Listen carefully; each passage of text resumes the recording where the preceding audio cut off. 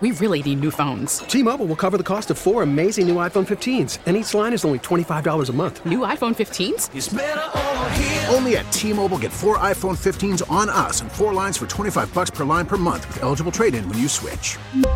Minimum of 4 lines for $25 per line per month with autopay discount using debit or bank account. $5 more per line without autopay, plus taxes and fees. Phone fee at 24 monthly bill credits for well-qualified customers. Contact us before canceling account to continue bill credits or credit stop and balance on required finance agreement due. $35 per line connection charge applies. See T-Mobile.com. We get it. Attention spans just aren't what they used to be. Heads in social media and eyes on Netflix. But what do people do with their ears? Well, for one, they're listening to audio. Americans spend 4.4 hours with audio every day. Oh, and you want the proof? Well, you just sat through this ad that's now approaching 30 seconds. What could you say to a potential customer in 30 seconds? Let Odyssey put together a media plan tailor-made for your unique marketing needs. Advertise with Odyssey. Visit ads.odyssey.com. Broadcasting live from the Hyundai Studio, presented to you by your local Hyundai dealers. This is where Chicago goes to talk Bears. Sports Radio 670 The Score. Chicago's home for Bears fans. WSCR and HD Chicago. WBMX HD2 Chicago. Always live on the free Odyssey app. The Score! I am sincerely disappointed that I'm leaving without the opportunity to finish what I was brought in to do.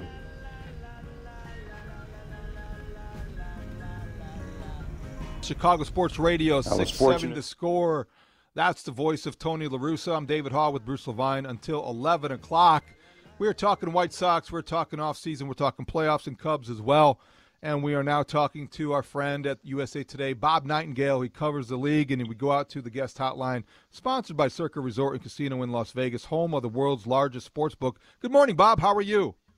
Yeah, I'm doing great, David. Hey, Bruce. Hey, what's going on, Bob? So, Bob, let's start with the managerial search, and I think that we are at a point where a lot of us thought the Sox would eventually get, but they are there because of the disappointment of 2022, because the Tony La Russa experiment, if you will, from the viewpoint of a lot of people in Chicago, didn't work. It wasn't a successful one. How do you view it? I know that you have connections within the organization. I know you think a lot about Tony La Russa and respect him. But from your vantage point, how would you describe the last 2 years? You know, I'm surprised all the venom against Tony La Russa. I mean, if you look at it, you know, it's 2 years. Last year, they won the division. They won the division for the first time since 2008. A marvelous job. And they got beat by the Houston Astros. Anybody's going to get beat by the Houston Astros. They weren't as good as the Astros. The Astros proved only Atlanta was better. So I don't care who is managing that team, and nobody's going to get more out of them. So, you know, people forget that. You know, this year obviously was a huge disappointment. You know, hey, he steps away, and you know, with the health thing, Miguel Cairo takes over. You know, they start to play well, then they fall apart under him too. So, you know, sometimes guys have to look themselves in the mirror. So, you know, you can't just blame this thing on one manager. I mean, it doesn't work that way. Bob, is it roster construction more than anything else that stood out to you this year? Here's a team for the first time I can't remember, except for a strike or pandemic shortened season, a White Sox team since 1970 that didn't have a 20 home run hitter on it. Was it just a failure of slug by this team combined with injuries? Can they bring this team back the way it was pretty much in total and expect to compete next year? No, I mean, they had so many things go wrong. I mean, you guys watch it, they're unwatchable. I mean, seem unathletic too. Everybody seemed to be the same type of player. So, no, I think they got to, pretty much blow that thing up and make a lot of guys available. You know, the guy the most value is probably, is Tim Anderson, because he's got 2 option years left at a, team-friendly contract. I would think he would bring the most. I don't think there's any way in the world they bring back Jose Abreu. Love the guy. You know, he still had a strong season. But you got to change things up in there. And I think they need a loud voice in that clubhouse too. Some guy to kind of lead and be the guy they rally around. So I think they'll make a lot of moves this offseason. So I want to get back to the manager for a moment, but the Abreu thing is interesting too, Bob. So let's start with the La Russa factor and moving on from him.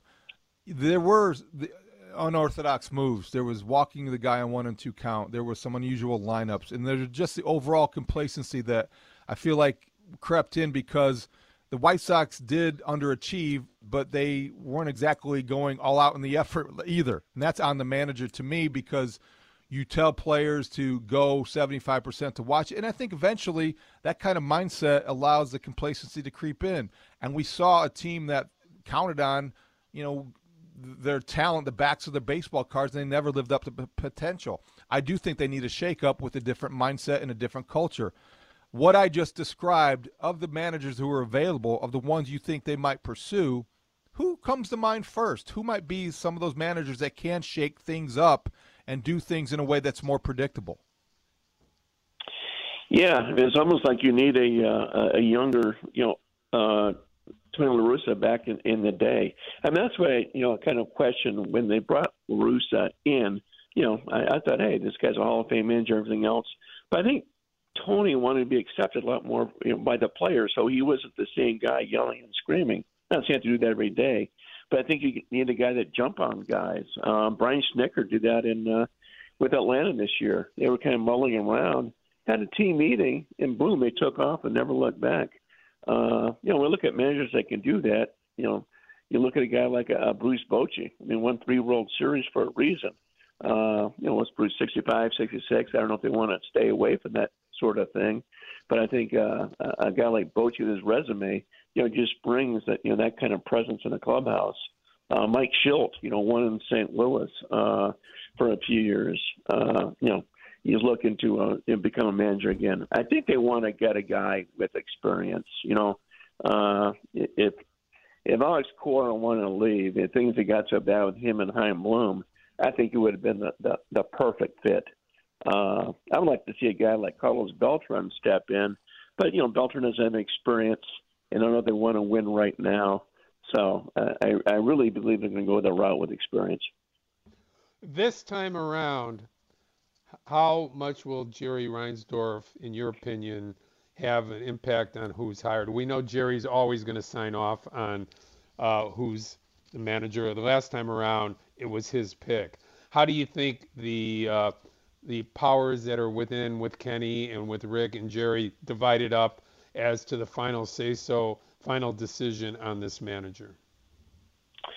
Yeah, I think he's going to leave it up to Kenny Williams and Rick Hahn to pick the guy, and obviously he's got to approve it.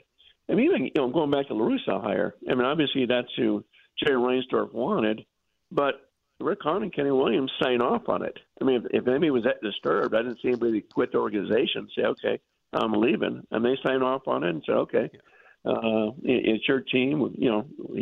Tony interviewed. It wasn't like an interview. So, everybody's responsible. So same thing here. It's like, it's Rick, this is, Rick Hahn and Kenny Williams' decision. But, hey, Reinsdorf signs a check that if he doesn't like the guy, or this thing's going to work, they're not going to hire him. I can't agree with you on that one, Bob. That one is that was a clear Jerry pick. If Rick and Kenny wanted to go somewhere else after the pick, that was up to them. But this was right.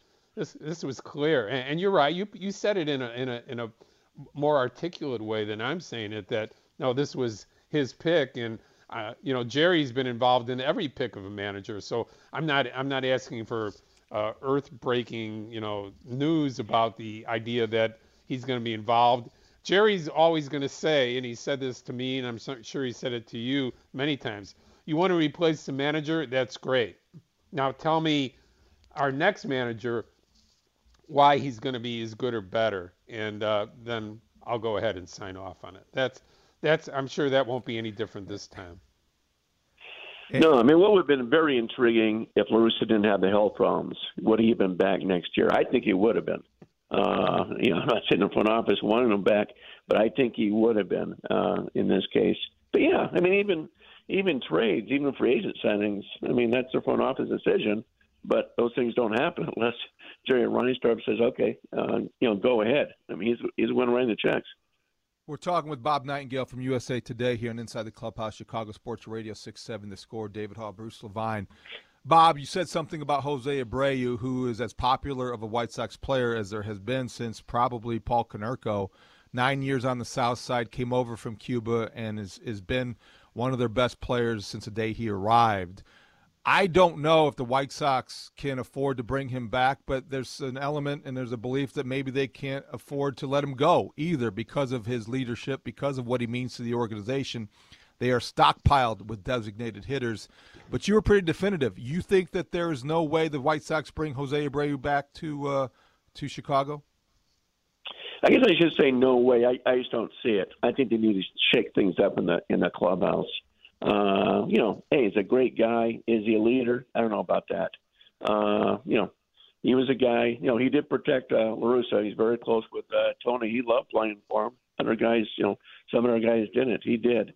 But, yeah, I just think, you got to, clear out a space there at first base, get Bond over there, that sort of thing. Maybe make the team more athletic. Nothing against Abreu. He was great in Chicago, one of the best signings they ever made. But I think you got to stir things up in that clubhouse. Bob Nightingale, a good friend from USA Today, who breaks millions of stories, including the one about Tony La Russa not returning along with Dan Bernstein, pretty much at the same time, came up with this revelation. Bob, why not Ozzie Guillen in the mind of the front office? Why is he not being considered one of the most popular and productive managers in White Sox history, around the team, doing pre- and post-game? Everybody thought until he went to Miami that he was one of the best managers in the history of the White Sox. Why not Ozzie? It's almost like, why hasn't any other team hired Ozzie either? I think just because he's kind of a loose cannon, and teams get intimidated by that. They get afraid of what he might do, what he might say. Ozzie's his own man. Even when he got let go by the Marlins, he was younger then and stuff, and he never really got a shot. I just don't think they want to go that route. I don't see it. I think they realize that they're not going to control Ozzie by any means. I'm not sure they controlled Tony La Russa either. They wanted more control. I'm not sure you're going to have control with Ozzie. Bob, when you look at a guy like Joe Espada and you wonder about the succession plan in Houston, he's got a lot of respect and he will get a lot of interest and has already interviewed for managerial positions. What does the future hold for him, and might he be a guy the White Sox should take a good hard look at? Well, just no experience. I know his name is bandied about, but there's been a million job openings the last few years and no one's hired him. So, why haven't they hired him? I think people have questions about him and things like that. There's even some debate in the Astros organization how good he is. So I think where the White Sox are, you want a guy that's ready to take him to the next level. You don't want to go through growing pains with the manager. I think Espada to be much better off, in a place like, Miami or Kansas City.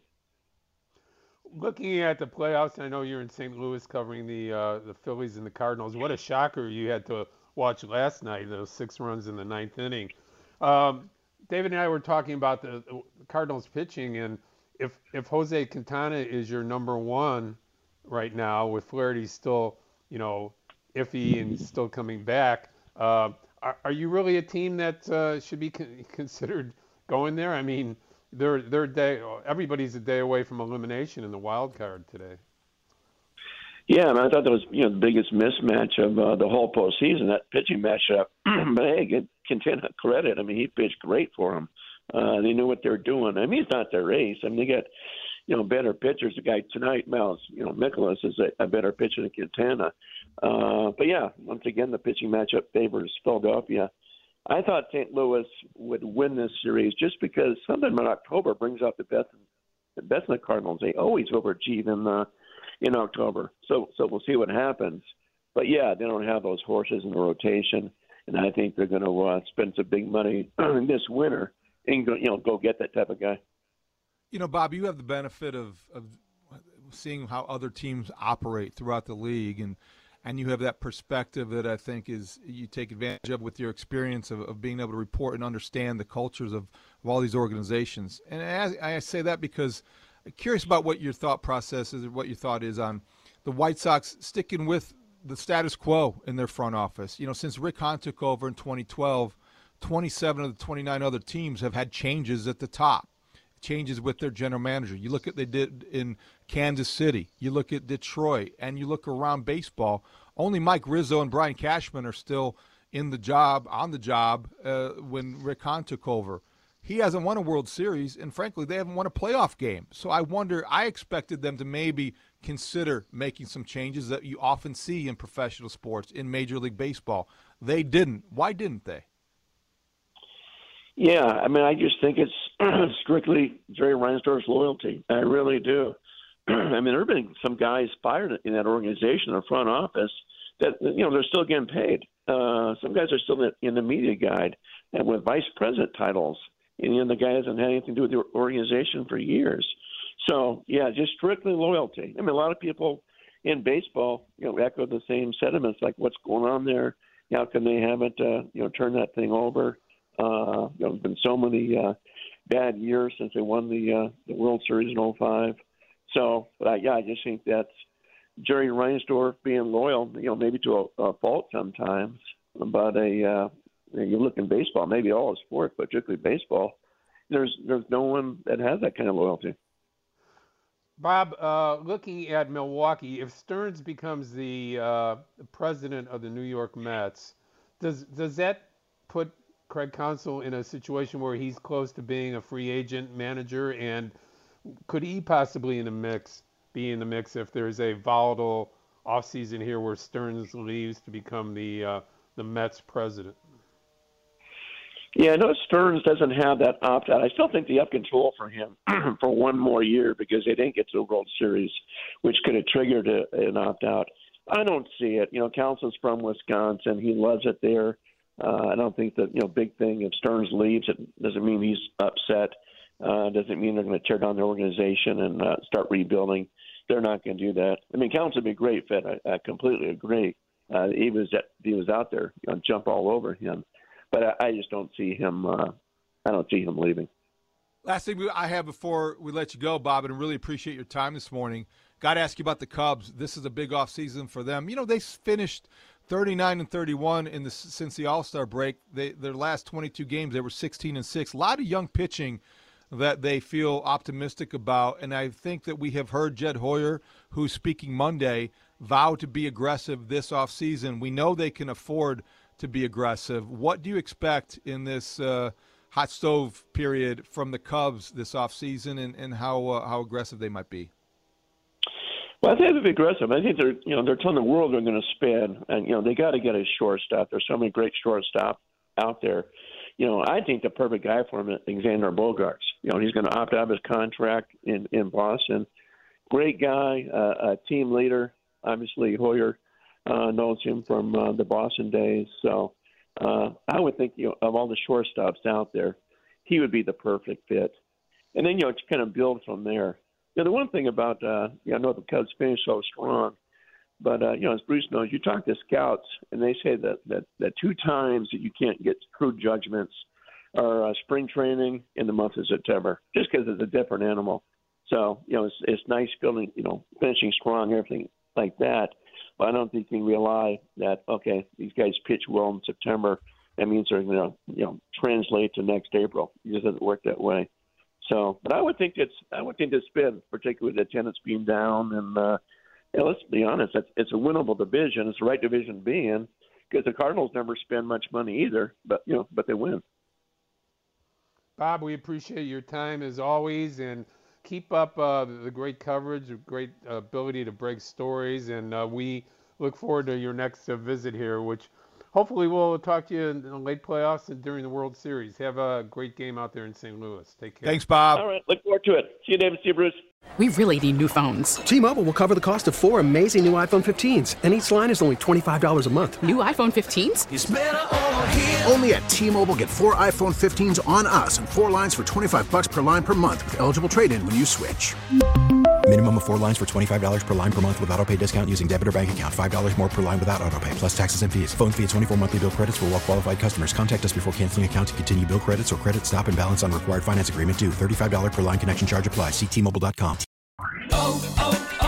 O'Reilly. Protect your vehicle's engine with a full synthetic oil change and save with Mobil 1 at O'Reilly Auto Parts. Purchase 5 quarts of Mobil 1 full synthetic motor oil and receive a $10 O'Reilly gift card after rebate. See store for details. With your Mobil 1 purchase, you'll also receive 2 times points during O Rewards Bonus Points Month at O'Reilly Auto Parts.